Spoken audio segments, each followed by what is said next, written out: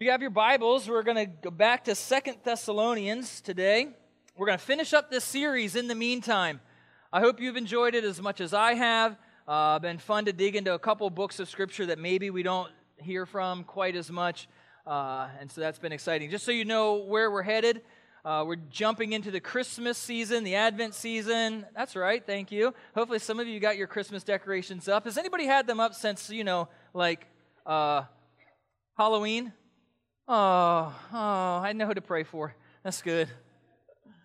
No, but we're jumping into that season. Today's actually the first Sunday of Advent. And so what we'll do in the next 4 Sundays, over the course of the next 4 Sundays, we're going to take Isaiah chapter 9, verse 6. It's that real famous Christmas prophecy. For unto us a child is born, unto us a son is given. The government will be upon his shoulders. He shall be called the Wonderful Counselor, Mighty God, Everlasting Father, Prince of Peace. And over the next 4 weeks, we'll look at one of those characteristics and how Jesus, the Messiah, fulfilled that Wonderful Counselor, Everlasting Father, Mighty God, Prince of Peace.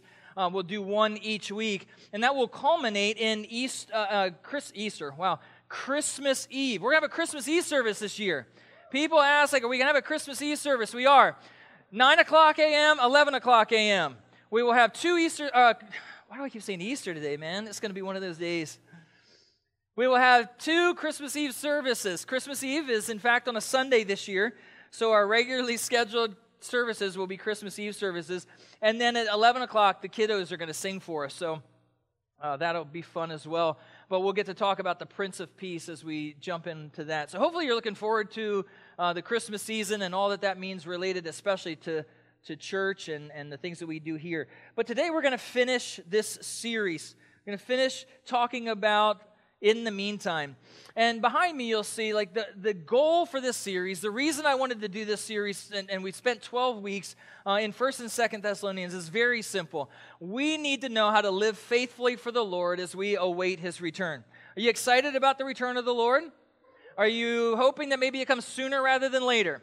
I know I am, but we need to know how to live faithfully for the Lord while we're waiting for Him, right? And the reason that these 2 letters were written is because there were some people who weren't living very faithfully for the Lord as they were waiting for Him. They were so excited, they were quitting their jobs, they were living off of other people, they were doing all kinds of crazy things. And Paul had to write them a couple letters and say, hey, here's how you live faithfully for the Lord as you await His return. Because here's what I know, and I try to emphasize it over and over again, right? It's like, if we're thinking about the end times the right way, if we're thinking about eschatology, studying the end times, all that stuff, if we're doing that the right way, the more I think about the future, the more it should propel faithfulness right now in the present, right? That's what it should always be about. And we love this study. I'll give you a resource in a minute. We want to study. We want to think about these things and be excited about them. But man, it should always be propelling us toward being faithful and living faithfully right now. So here's where I've gone. Here's the 12 sermons that we've done, including the one that we'll do today. And that's all the sermon titles. And I tried to make sure that each of those had something to do with living for the Lord in the meantime. And so whether it was following Jesus or doing ministry or responding to the gospel or whether it was having a heart for people or all of those different things are real specific ways that we can live faithfully for the Lord as we await His return. And hopefully you've seen that studying these things can be real practical for our day-to-day lives, even right now. And so even as we get into it today, we'll talk about the propensity for some of us to want to give up when things get hard. When life and time and the holidays and circumstances get hard and get tough and get tricky, that sometimes we'll want to have the propensity to throw in the towel, right? Some of you will feel like I did yesterday at about 3 o'clock in the afternoon. Because some of these guys convinced me to go to what they called the Turkey Bowl, and I believe that it's actually more some sort of sadistic torture than a football game. Flag football game, right? And so we started at, 2 o'clock? So about 2:15, I had a pulled hammy, right? My hamstring was already done about 10 minutes into it. And I just wanted to give up. But Joel was there, and he was playing. I can't give up as Joel's there, right? And Mark Clancy was there, and Mark's way older than any of the rest of us, and he's not in this service, so I can say that. Don't tell him I said it, all right? We're going to cut that out of the recording. But man, I realized that my 44-year-old self looks a little bit different than my 24-year-old self did on a football field. And the propensity for some of us in our spiritual lives is as we're trying to be faithful, as we're trying to live for the Lord, as we're trying to do the things that God has called us to do, like that can get tough. That can get hard. So how do we respond when things get hard? That's where we will go today in 2 Thessalonians chapter 3. Now, before we dig into the text, I know that for some of you, this end times stuff is something that you like a little bit more reference on, right? How does the Bible talk about end times, and how do we get like a biblical understanding? So I just want to give you one resource. I'll put it on the screen. It's called Basic Bible Prophecy. It's just a simple book. It's by a guy named Ron Rhodes. And this is a very good like entry level, anybody can read this kind of thing. And it'll talk about how we read prophecy in the Old Testament. How does Old Testament prophecy relate to the New Testament? What about the crazy book of Revelation? How does all that work together? And he does a really good job of covering a lot of material in a way that any of us can understand. This comes out of the specific theological persuasion that our church holds to, that I hold to. And as I've said before, there are a variety of ways that people see the end times. We hold to a specific version, a specific view, and this book comes out of that view. So if you're interested in doing a little more study, write that down. The book's, I think it's about 200 pages. Again, it's not a super hard read. So if you want some more, dig in on that one. Today, we will talk about what it looks like to not give up in the meantime. 2 Thessalonians chapter 3, verses 1 through 5 says this: "Finally, brothers." Remember what it means when a preacher says finally, right? We talked about it a few weeks ago. That means not a whole lot of anything. He's got a whole other chapter to go. So in a few minutes when I say, "and finally," in conclusion, all right. "Finally, brothers, pray for us that the word of God may speed ahead and be honored, as happened among you, and that we may be delivered from the wicked and evil men. For not all have faith, but the Lord is faithful. He will establish you and guard you against the evil one. And we have confidence in the Lord about you, that you are doing and will do the things that we command. May the Lord direct your hearts to the love of God and to the steadfastness of Christ." Here's the word for some of you this morning. The word from the Lord's words. Don't give up, because, verse 3, the Lord is faithful. Verses 1 through 5, that's the big idea. And I'll give you 3 different things today from this text. But the first thing that I need you to see, and that some of you need to hear this morning, is that the Lord is, in fact, faithful. Faithfulness means fidelity. We understand what that looks like in a variety of contexts, like fidelity and faithfulness. Somebody who is trustworthy. Someone who makes promises but then keeps those promises. Someone who loves in spite of. Right? The idea of marriage, and when I do wedding ceremonies, I always say, every time I do a wedding ceremony, I always say, this is not a contract, this is a covenant. In a contract, you have 2 sides that come together, and if either side breaks the contract, then the other side has the right to get out. No, the world sees marriage as a contract, but we understand that marriage is a covenant. And that covenant is built out of God's covenant nature, because God is faithful. Throughout the course of history and throughout the course of the Bible, God makes covenants with His people, and He always keeps His word. He always keeps His promises. So in verse 3, when He says that the Lord is faithful, that's the reason that we don't give up, because God doesn't give up. We used to read this little Jesus storybook Bible with the girls when they were kids, and it talked about this as God's, I'm trying to recall it from memory, but always, never failing, never giving up, always an unending love. That's the covenant love of God for His people, that God is always faithful. And these verses actually give us a few different ways that the Lord is faithful. Look at verse 1. "Finally, brothers, pray for us that the word of God may speed ahead and be honored." Interesting. Paul is regularly asking people to pray for him. If you're not familiar with the Apostle Paul, he was probably the greatest missionary who ever lived, and God converted him, changed his life dramatically, and he became the greatest spreader of the gospel that the world has ever seen. But everywhere Paul went, almost everywhere that Paul went, he endured some sort of conflict, some sort of anxiety, some sort of hardship. And he was always asking people to pray for him. And look how he prays, that the word of the Lord may speed ahead, may run ahead and be honored. God is faithful through his word.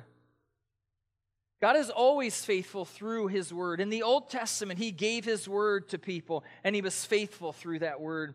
Now in the New Testament, we have the word of God. You want to see the faithfulness of God? Open your Bibles. Read God's word. Some of us struggle with the concept of God being faithful, but we need to look to God's word to show us the faithfulness of God. Interpret our circumstances in light of God's word and see God's faithfulness. In verses 2 and 3, he says this, and that we may be delivered from wicked and evil men, for not all have faith, but the Lord is faithful. He will establish you and guard you.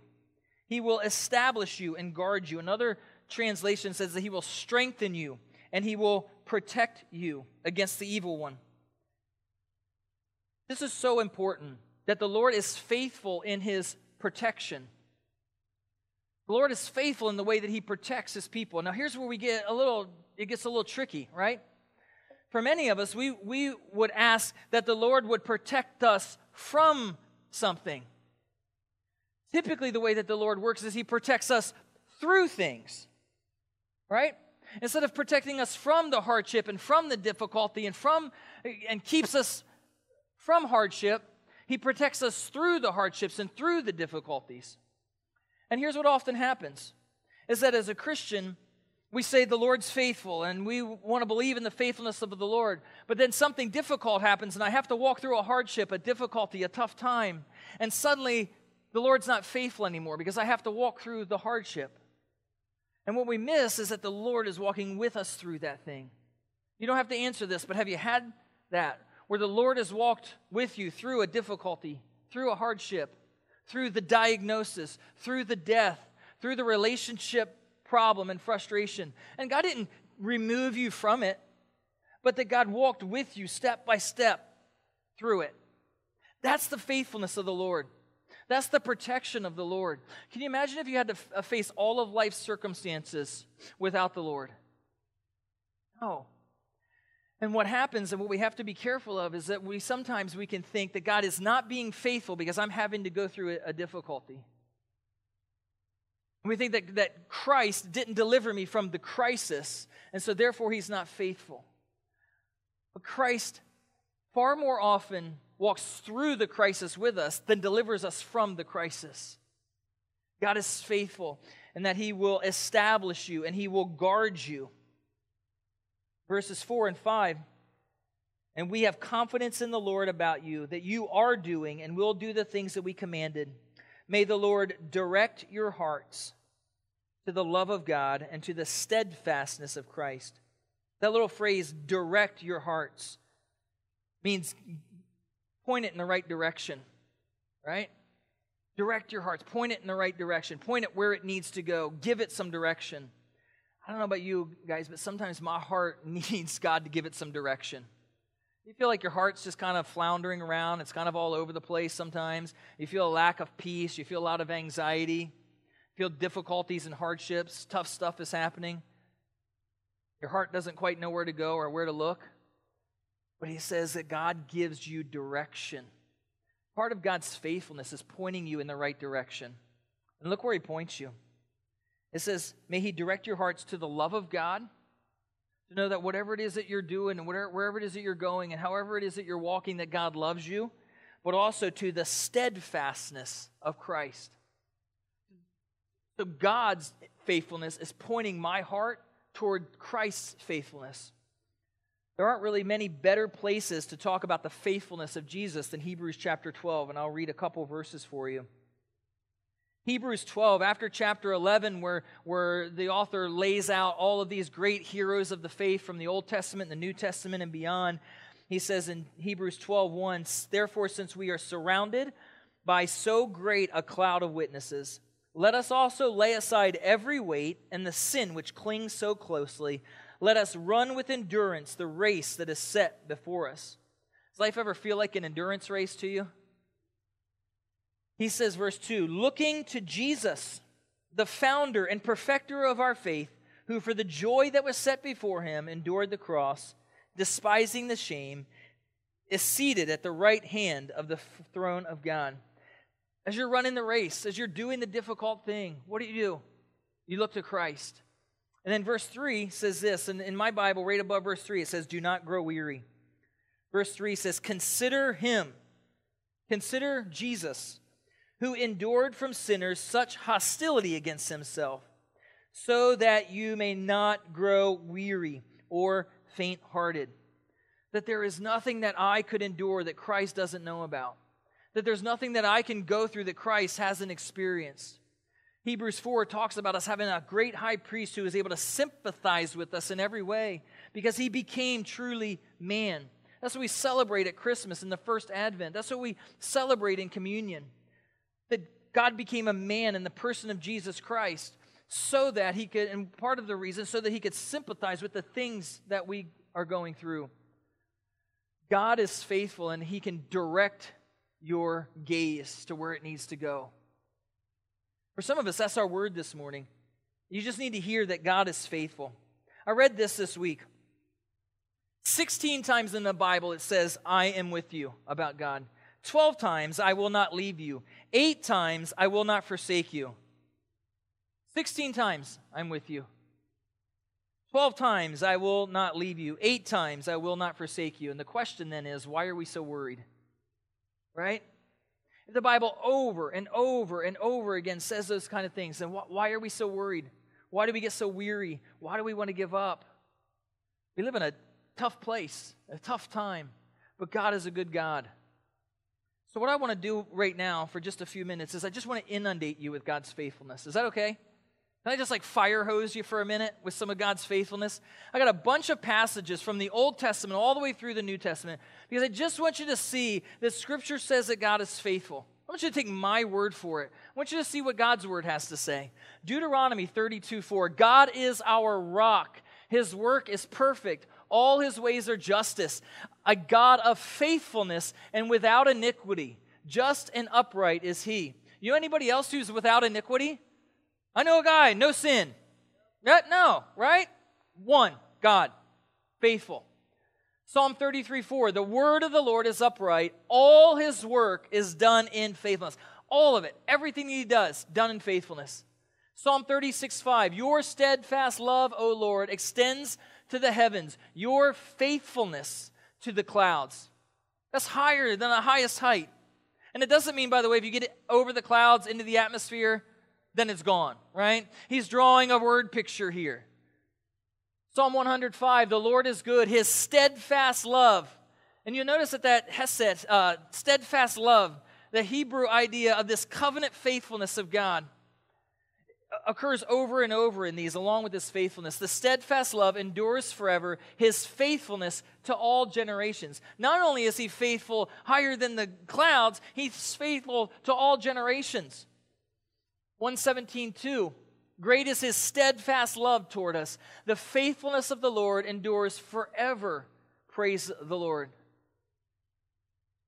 Psalm 145:13, your kingdom is an everlasting kingdom. Your dominion endures throughout all generations. The Lord is faithful in all his works and kind in all his works. Lamentations 3:22-23. See if you can start to hum it while I read it. The steadfast love of the Lord never ceases. His mercies never come to an end. They are new every morning. Great is your faithfulness. You all know the song? Some of you know it? Don't sing it. You want me to sing it? No? Okay, I didn't think so, right? But here's what's crazy. There's a whole book of the Bible called Lamentations, right? Some of you are by nature just sad people. That's your book. Lamentations means to lament. It just means to be sad all the time, right? It was written by a guy named Jeremiah. You know what Jeremiah's nickname was? The weeping prophet. You're like, really? That was that guy? Yes, for sure.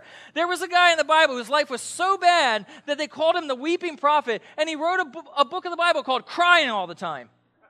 Yeah. But here's what's crazy about that. Right in the middle of that book, what's he say? The steadfast love, the hesed, the covenant faithfulness of God. The steadfast love of the Lord never ceases. His mercies never come to an end. Great is your faithfulness.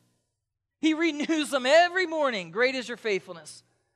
And here's why we need to know that. Because there's going to be days of lamentations. There's going to be days in your life and weeks in your life and months in your life where you're like, I got one book of the Bible and it's Lamentations. And I'm doing my devotions and Lamentations every day. I might throw in a couple imprecatory Psalms as well. Those are the ones where they say really bad things about people you don't like. They're in there. It's crazy, right? But there are going to be seasons and times when that's where you live. And that's okay. But in the midst of those times, God is faithful. In the midst of the hardship, I don't know what you're all going through at Christmas. I know there are 300 odd people not 300 odd people. There are 300 plus people who come to church here. And that's a lot of stories at Christmas.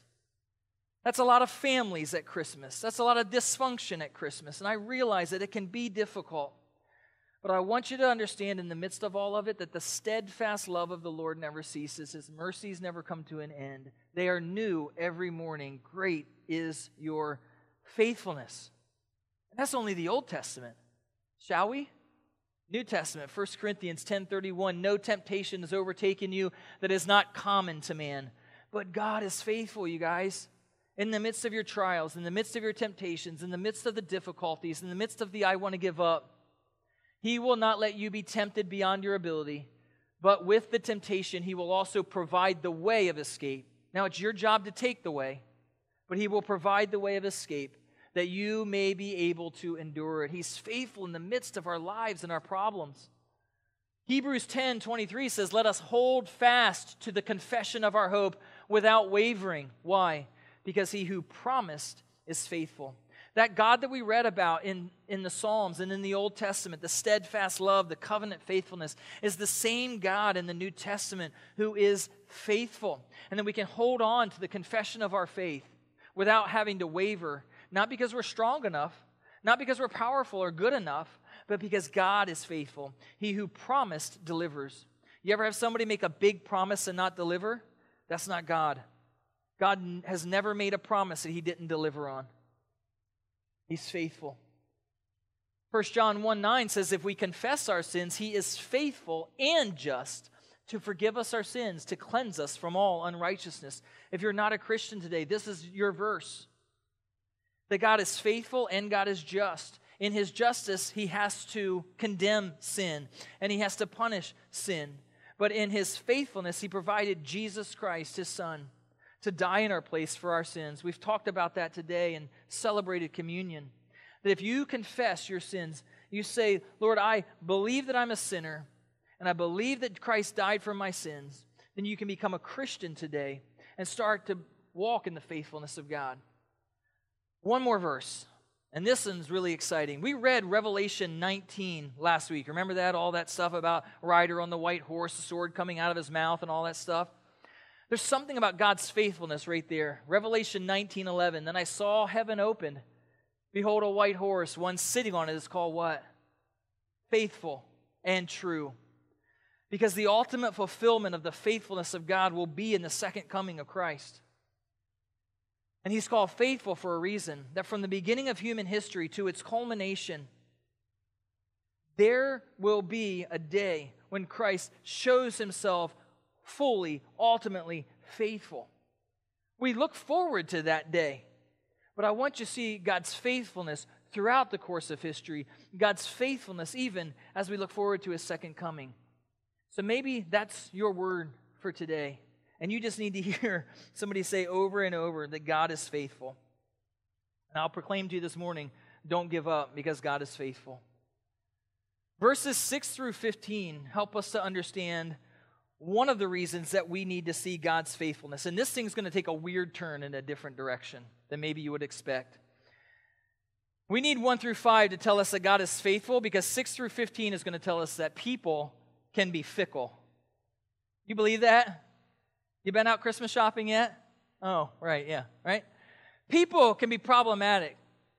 Now, not people here at our church, of course, but other people can be problematic. Verses 6 through 15 are going to tell us about some problem people, some people who are kind of fickle. Let's read about it and you'll see what I mean. Now we command you, brothers, in the name of our Lord Jesus Christ, that you keep away from any brother or sister, that's another Christian, any who is walking in idleness and not in accord with the tradition that you received from us. For you yourselves know how you ought to imitate us, because we're not idle when we were with you, nor did we eat anyone's bread without paying for it, but with toil and labor. We worked night and day that we might not be a burden to any of you. It was not because we did not have the right, but to give you in ourselves an example to imitate. For even when we were with you, we would give you this command: if anyone is not willing to work, let him not eat. For we hear that some among you walk in idleness, not busy at work, but busybodies. Wait, the Bible says that? Yeah, it does. Now, such persons we command and encourage in the Lord Jesus Christ to do their work quietly and to earn their own living. As for you, brothers, do not grow weary in doing good. If anyone does not obey what we say in this letter, take note of that person. Have nothing to do with him, that he may be ashamed. Do not regard him as an enemy, but warn him as a brother. So I want to unpack this for us because I think it's important and I think that it's very timely.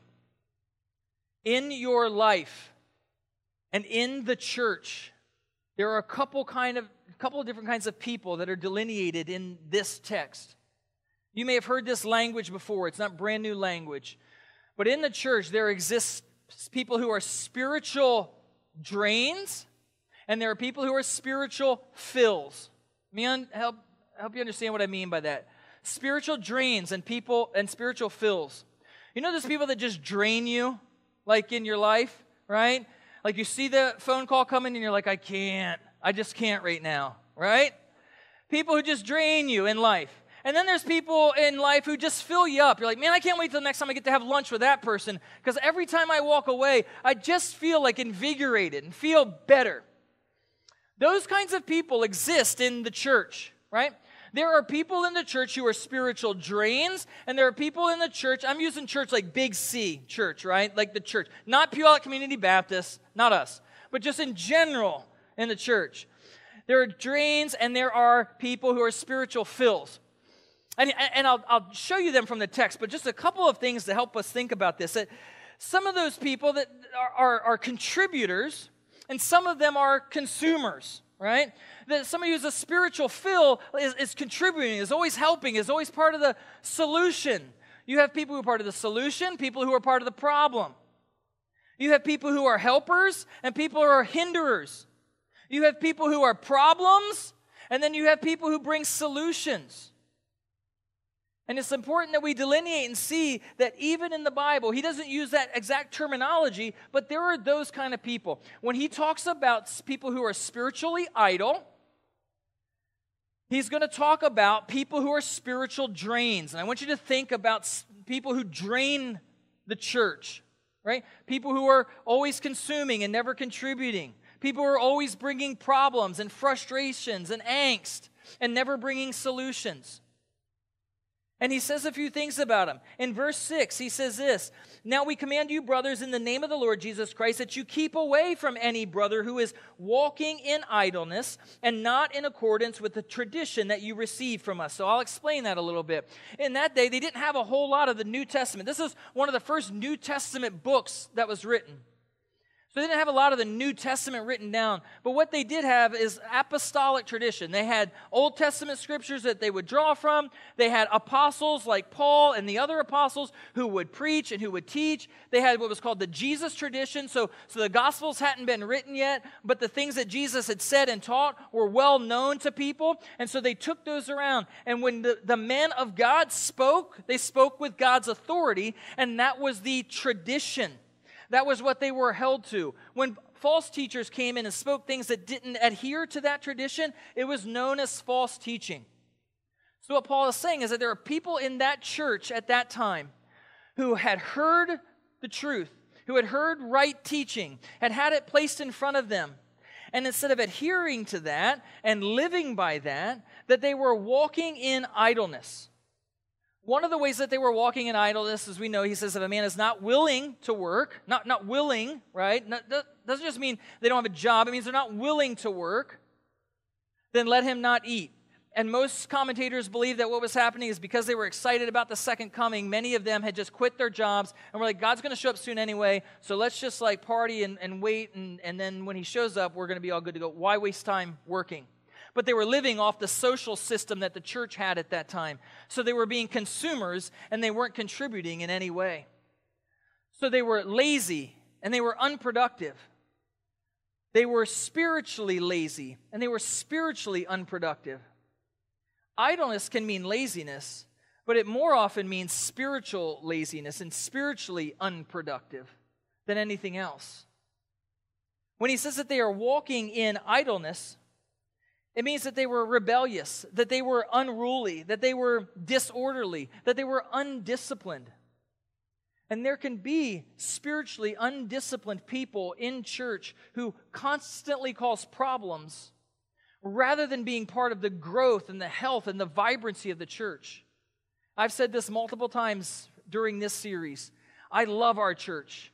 I love being one of the pastors here at the church. I love being able to open God's Word and teach it on a weekly basis for you. And I think we've got a pretty healthy church. And usually even the way that we handle problems here shows that we are a healthy church. But what I know from this text is that if we're not careful, that can happen. And if we're not careful, we can become those people. Now, I do want to clarify, okay? He's talking again people who are not busy with the Lord's work. They're not interested in spiritual growth. They are at church, but they're not interested in their own growth or the growth of the church. They're only causing problems. They're only causing difficulties. They're only consuming things. What I'm not talking about here, please hear me clearly on this. What I'm not talking about here is I'm not talking about people who have spiritual needs, right? I'm not talking about, hey, somebody's got a spiritual need, somebody needs some spiritual counsel, somebody needs some help. That's perfectly fine and helpful and expected and acceptable here, right? We're not talking about those people. We're not talking even about people who just need a season to be here and need a season to just rest. Maybe you came out of a difficult situation and you just need a season to rest. We're not talking about that either. What we're talking about is people who, again, don't want to grow, don't want to learn, don't want to help, just always draining. We're not even talking about people that I tend to not get along with, right? You ever heard of sandpaper people? You ever heard of that term? Like, everybody's got those sandpaper people. Some of you are like, yeah, I'm looking at one. Thanks. Right? Yeah. There are sandpaper people, and God puts them in our lives for good reasons. Sandpaper is really important in some work, in some jobs, so I've been told, right? Yeah, we're not talking about that. Again, we're talking about people who want to be disruptive, people who want to cause problems, who are always draining. Those people exist. On the other side of the coin, though, you have spiritual fills. Verses 7 through 9, he talks about what those people look like. For you yourselves know how you ought to imitate us, because we were not idle when we were with you, nor did we eat anyone's bread without paying for it, but with toil and labor we worked night and day, that we might not be a burden to any of you. It was not because we did not have the right, but to give you in ourselves an example to imitate. In other places, Paul says that the laborer is worthy of his wages, and Paul's saying they had the right to take from those people there, but they wanted to set them an example. So Paul actually went out and got a job and worked hard so that he could be an example. And he was an encouragement to those people. 1 Thessalonians actually helps us get at it even a little bit better. We preached on this a few weeks ago, but 1 Thessalonians chapter 2, verses 7 and following. See if you think this might be a spiritual fill in your life if you had this person. We were gentle among you like a nursing mother taking care of her own children. So being affectionately desirous of you, we were ready to share with you not only the gospel of God, but also our own selves, because you had become very dear to us. For you remember, brothers, how our labor and toil, we worked night and day so that we might not be a burden to any of you, while we proclaimed to you the gospel of God. You are witnesses, and God also, how holy and righteous and blameless was our conduct toward you believers. For you know how, like a father with his children, we exhorted each of you and encouraged you and charged you to walk in a manner worthy of God, who calls you into his own kingdom and glory. You think that would be a spiritual fill in your life?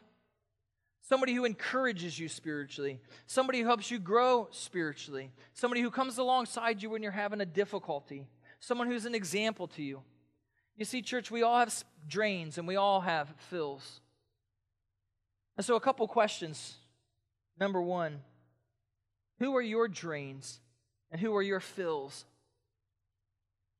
Verse 13 says it like this.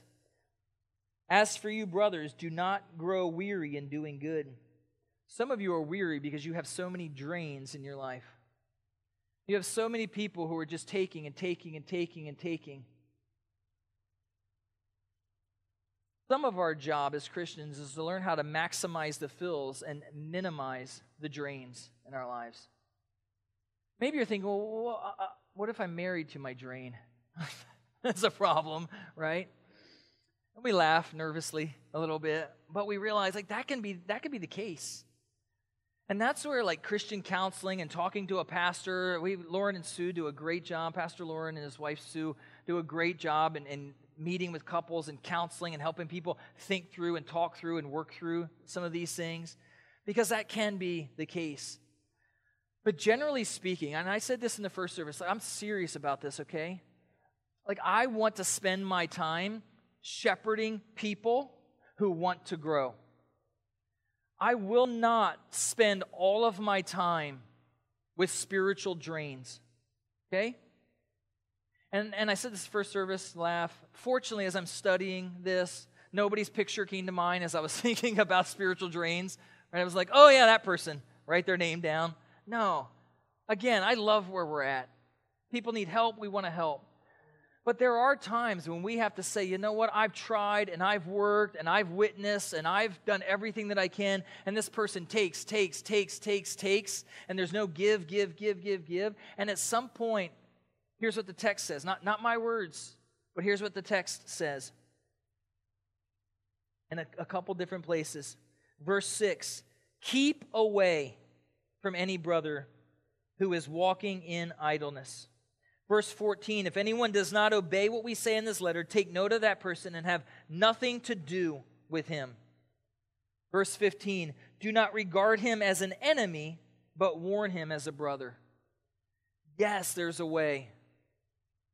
There's a biblical way to handle the drains. There's a biblical way to handle those people. But sometimes we got to figure out how to minimize the drains and maximize the fills in our lives, or we are going to get weary, or we are going to burn out, and we are just going to want to give up.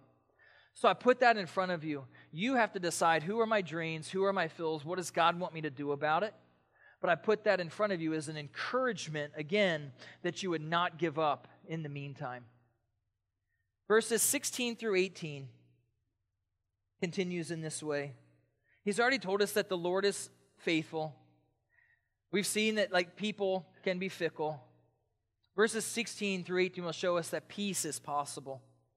Peace is possible.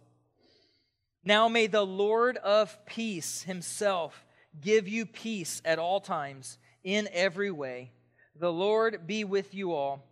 I, Paul, write this greeting with my own hand. This is the sign of genuineness in every letter of mine.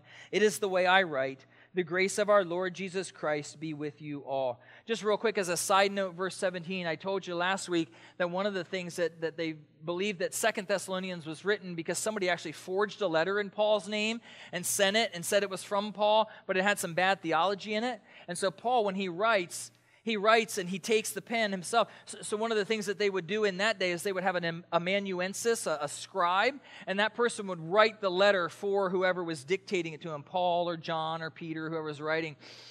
And so at the end of the letter, they would take it. In one place, Paul says, you see how big I write with my own hands. He had his own style, his own signature. And if you were holding the actual paper copy of that letter, you could see what it looked like, and they would know that that was who actually wrote the letter. And so Paul is verifying there himself and verifying this is mine, this is truth, and this is something for you to listen to and abide by as well. But I'm going to draw your attention to verse 16. Now may the Lord of peace himself give you peace at all times in every way. I ask you this question. What would it take for your life to have peace at all times in every way? What would that take? Is that even possible? You're like, let's talk about the spouse that we were just talking about in the last verse, right? What would that look like? Is that something that's even possible? I mean, this is interesting that this comes up because it's the Christmas season, which is the season of perpetual hope, and it's the season of peace on earth and goodwill toward men. Again, have you been shopping so far? Now, this illustration just came to my mind at the first service, and now I'm going to owe Joel $10. Joel wasn't here in the first service. He is here today, and I told the first service that Joel Flores did one of the craziest things that I've ever heard anyone do. On Black Friday, he drove to the Seattle Premium Outlets with his family and went shopping. Joel told me yesterday that it took him an hour to get to Seattle. It then took him an hour to get into the parking lot. That's crazy. He said that there were people standing in parking stalls waiting for somebody to, come over and get the car into the stall, and then other people trying to run them over. The season of peace, the season of happiness. Someone was shot, a child was shot, I'm not making this up, at the South Center Mall yesterday over a parking place. We're shooting kids over parking places. Peace on earth, goodwill toward men. Not only that, but some of you tried to put up Christmas lights this weekend. Peace on earth, goodwill toward men. Was it peaceful thoughts that were going through your mind? It wasn't in my mind on Black Friday, I guarantee you, right? I was like, I can't say that word, I'm a pastor. It's tough. When we talk about peace and when we think about peace, this is a tough one. And when we read something like this verse, it says, you may have peace at all times in every way. I don't know about you, but I'm looking at the Apostle Paul like, you must be crazy, man. I know he lived in the 1st century, not the 21st century. I know he lived, in the Mediterranean and not in crazy liberal Western Washington. So maybe he was mistaken, right? Maybe they could have peace at all times in every way, but we can't have peace at all times in every way. No, this is God's word to his people. Peace is possible. But here's a problem. I define peace as like my Christmas lights just put themselves up. Oh, peaceful. I go inside to get a cup of hot cocoa. Traditional Christmas music is playing, not this Celine Dion stuff. No, like traditional Christmas music. That's peaceful, right? I go to the mall. No one else is there on Christmas. Peace, right? We define peace as the absence of conflict, the absence of war, the absence of strife, the absence of bills, the absence of health problems, the absence of you name it. But in the scriptures, peace is something completely different. And this is where we get mixed up, is that our culture tells us that peace means the absence of things. So you buy your way into peace. You buy your way out of conflict. You perform your way into peace. You smoke or drink or inject yourself into a state of peace, right? But what Scripture calls peace, all the way through Scripture, peace is the idea of wholeness, of that which is broken made whole. In some ways, the restoration story of the Bible is a story of Jesus bringing peace. We'll talk about that on Christmas Eve when we talk about the Prince of Peace. That peace is possible, not by the absence and getting rid of all the strife and quarrel and all of that, but here's what's the good news. For the Christian, peace is possible in the midst of all that. Peace is possible. I can have peace in my mind. I can have peace in my heart and peace in my life. And I can actually have peace at all times in every way because my perspective gets changed. Instead of just thinking that I need things to go better and I need to feel better and I need all the conflict to be gone, I began to realize and understand what the book of Romans says. Romans chapter 5, verse 1, therefore, since we have been justified by faith, made right with God by placing our faith in Jesus, we have peace with God through our Lord Jesus Christ. You get that peace dialed in, and then that can start to affect and infect the peace that you can have in all these other places. Laugh and joke around, but you know what? Sometimes like the anxiety and the turmoil that's inside of me is just the stuff that spills out in the parking lot at the mall, right? It doesn't just come out because the other guy got the parking space. It comes out because it's in there. And I got this internal anxiety and this internal turmoil that's going on in my heart and going on in my life. And then it just comes out. Peace is possible when we start to understand that the God of peace, the Lord of peace, is with us. Look at verse 16. Now may the Lord of peace give you peace. I think for some of us, we're missing peace because we're looking in all the wrong places. It doesn't say your bank account gives you peace. It doesn't say that your spouse, your kids give you peace, your grandkids give you peace. It doesn't say that what's parked in your driveway, your job that you go to every day, it doesn't say that those things give you peace. It says, may the Lord of peace himself give you peace at all times and every way. The Lord be with you all. The Lord's peace comes from the Lord.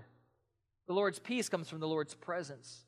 At the very end, he says, the grace of the Lord Jesus be with you all. Sometimes the peace of the Lord comes through the grace of the Lord. Jesus said it this way in John 14, peace I leave with you. My peace I give to you.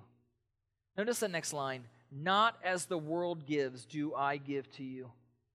There's two different warring definitions of peace out there.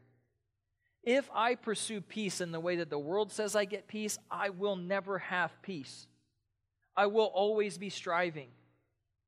Let not your hearts be troubled, neither let them be afraid. What many of us need to do this holiday season is to turn our hearts to or back to the Lord who brings peace. You want to not give up in the meantime? Know that the Lord is faithful. Know that, yes, people are going to cause problems, but at the end of the day, the Lord will give you peace. Turn to Him for your peace. Today, as I said, starts Advent season, right? That's when we celebrate the first coming of Christ at Christmas. We anticipate the second coming of the Lord Jesus Christ. In the midst of that, He's called us to be faithful in the meantime.